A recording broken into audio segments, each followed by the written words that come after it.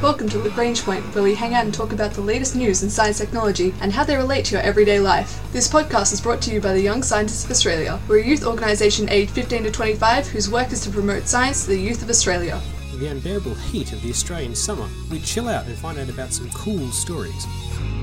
Cool is very, very important for reindeer who are very busy at this time of year of Christmas, but they can be helping keep their environment cool. Plus, they have some incredibly magical noses.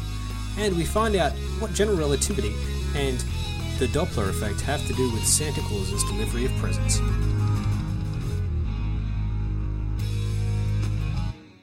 This Christmas time in Australia, we've been sweltering under an unseasonably hot period, particularly in the southeastern part of Australia. In fact, we've seen record temperatures once again impacting us enjoying our summer break. And it's a bit hard to think about things in a chillier climate, but those in the northern hemisphere obviously are in the midst of a winter. And one of the things that you think about when you think about Christmas is, of course, reindeer and sleigh rides. But whilst they are involved in sleigh-based activity, reindeer can also potentially be assisting us in slowing down climate change.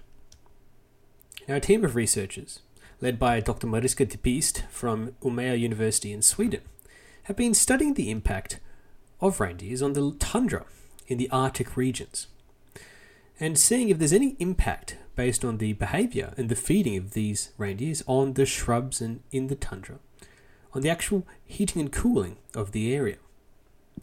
Now I have to take a step back first to explain why this is all connected to reindeer. Now, snow is very white, which is useful for reflecting back solar energy back into space. And this serves a great benefit because it actually keeps the area colder. Now, the hotter it gets in the atmosphere, the less snow there is for the ice caps and ice melting, which means less reflection, in fact compounding it. So you end up with increased heat. As more and more snow melts, you lead to more and more heat. And this, obviously, is not a good thing if you're trying to keep the planet nice and cool, which in the Arctic you probably do want. Now, underneath this ice in the tundra lies shrubs and other basically low-level plants, which otherwise are buried deep beneath the snow, are suddenly exposed to sunlight. And this changes the way in which the atmosphere works in these local regions. Now, if the shrubs are very big and very large, they'll actually absorb a lot of solar energy.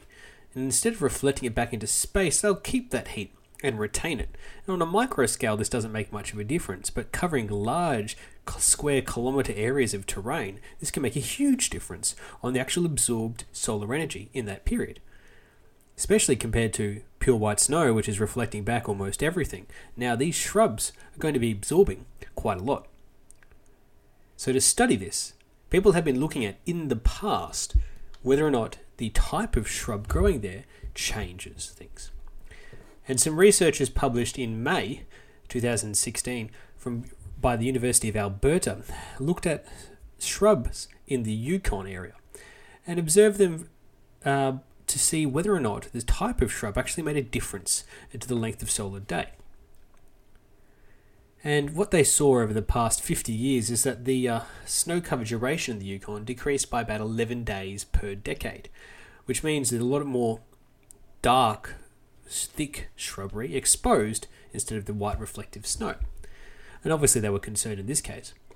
But what they found instead is that some of the lighter, brighter types of shrubs actually helped reflect energy back up.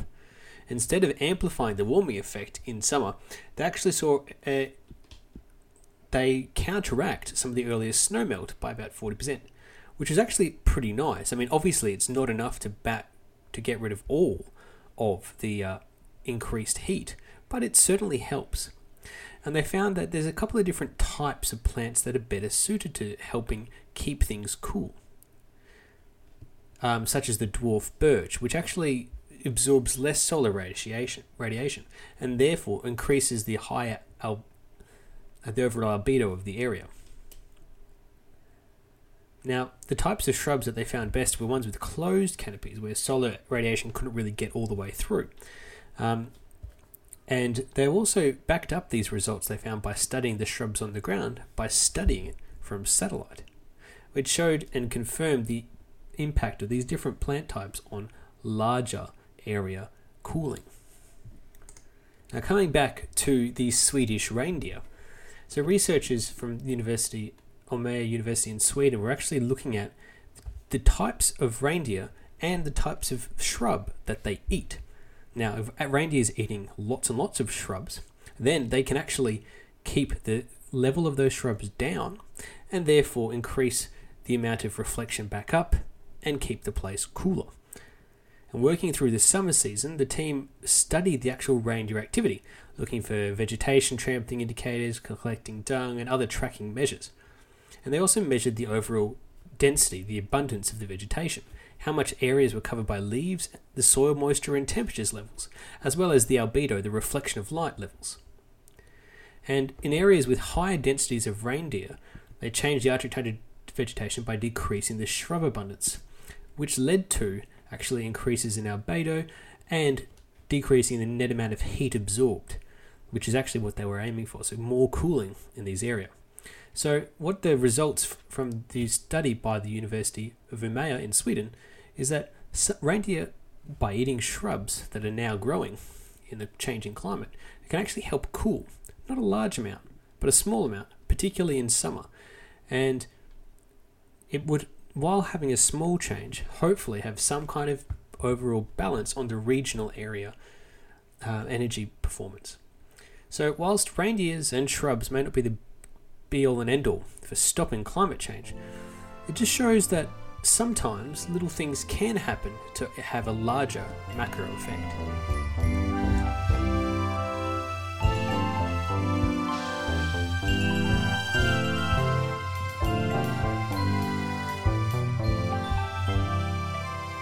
Now, if you're like me and spent a lot of time waiting to open presents when you were younger, pondering the physics and implications of a man delivering presents across the world instantaneously almost to everyone, you obviously thought long and hard about what this would mean for general relativity and how on earth it could possibly work out.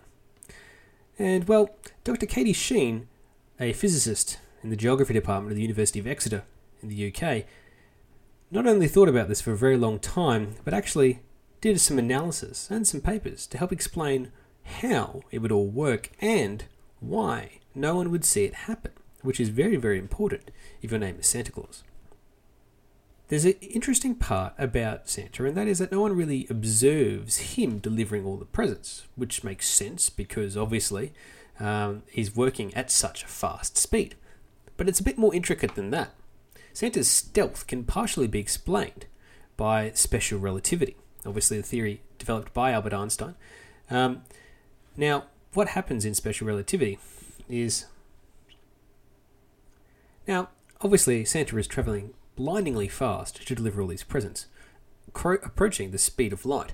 Now, but when this would happen, he would shrink or get thinner in the direction that he's travelling. Due to the laws of the conservation of energy and mass, that's what would happen to Santa himself.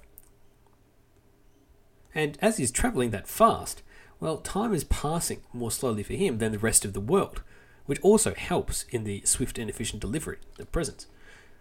And explains why he's not aged that much.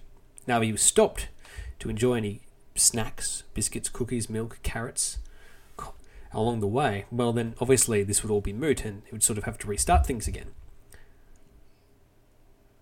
Now, overall, there's about 31 hours taking into account time zones around the world for which Santa to accomplish this task, and pretty much he would have to travel around 10 million kilometres an hour to deliver the presents to every child expected to celebrate Christmas. And obviously, if he has to carry a lot of presents with him, his mass will increase as well. And that would actually be very interesting, because as he's travelling so fast and carrying so much mass, all these presents, his appearance would actually shift from red to green at faster and faster speeds. In fact, he would almost become invisible, or a blur, a rainbow-coloured blur, invisible to the human eye, because he would be travelling so fast. Now, that colour change is actually done as part of the Doppler Effect, and that means that the colour shift occurs, the red-green colour shift, as well as the speed and the sound, which would mean that it would be quite difficult to actually hear him. So, general relativity, the Doppler effect, and a lot of other complicated physics can go a long way to explain why and how Santa manages to be so stealthy and yet deliver all those presents on time.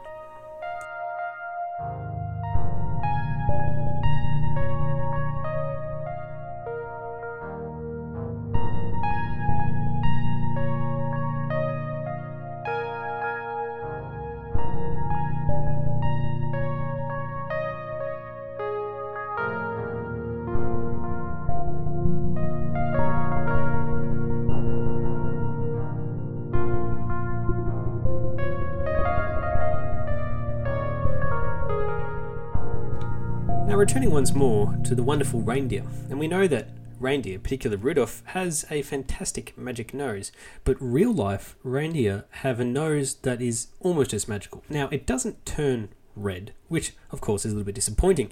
However, it enables them to survive in the incredibly harsh winters. In some areas of mainland Norway, such as Svalbard, temperatures drop to 30 to 40 degrees below 0 Celsius, and that's incredibly cold. In such areas, there's little food to be found, especially when snow covers the landscape. And to get to food, reindeer have to often chew through cold snow, as well to get water and to get to the food underneath it. So how do these animals survive this almost nightmare of a cold environment? Well, obviously the fur is useful and it's a good insulator, and that helps. And they also survive by releasing as little heat as possible to the environment through their nose, and conserving as much water vapor as possible from their breath. And in fact, they have a very, very intricate and complicated nose structure, designed specifically to help them live in cold climates. Now, researchers at the Norwegian University of Science and Technology, and this particular research was led by Elisa Manginelli, who's a PhD candidate, and combined with her professors, Professor Signe Kjellstrup and Olivind Wilhelmsen. And Wilhelmsen is an adjunct professor and researcher at the SINTEF Energy Research Lab. Now, mostly they specialize in thermodynamics and heat exchangers. So why would they be studying reindeer? Well, the reindeer nose and respiratory system actually has a lot to tell us about keeping things functional in a super cool environment, which for engineering is really, really important. And so what they did is they took a real life reindeer into a controlled climate chamber and got them to walk on a treadmill. And while doing this, they studied the respiration, the inhale and exhale. And then they changed the temperatures around them to study what happens at different temperatures.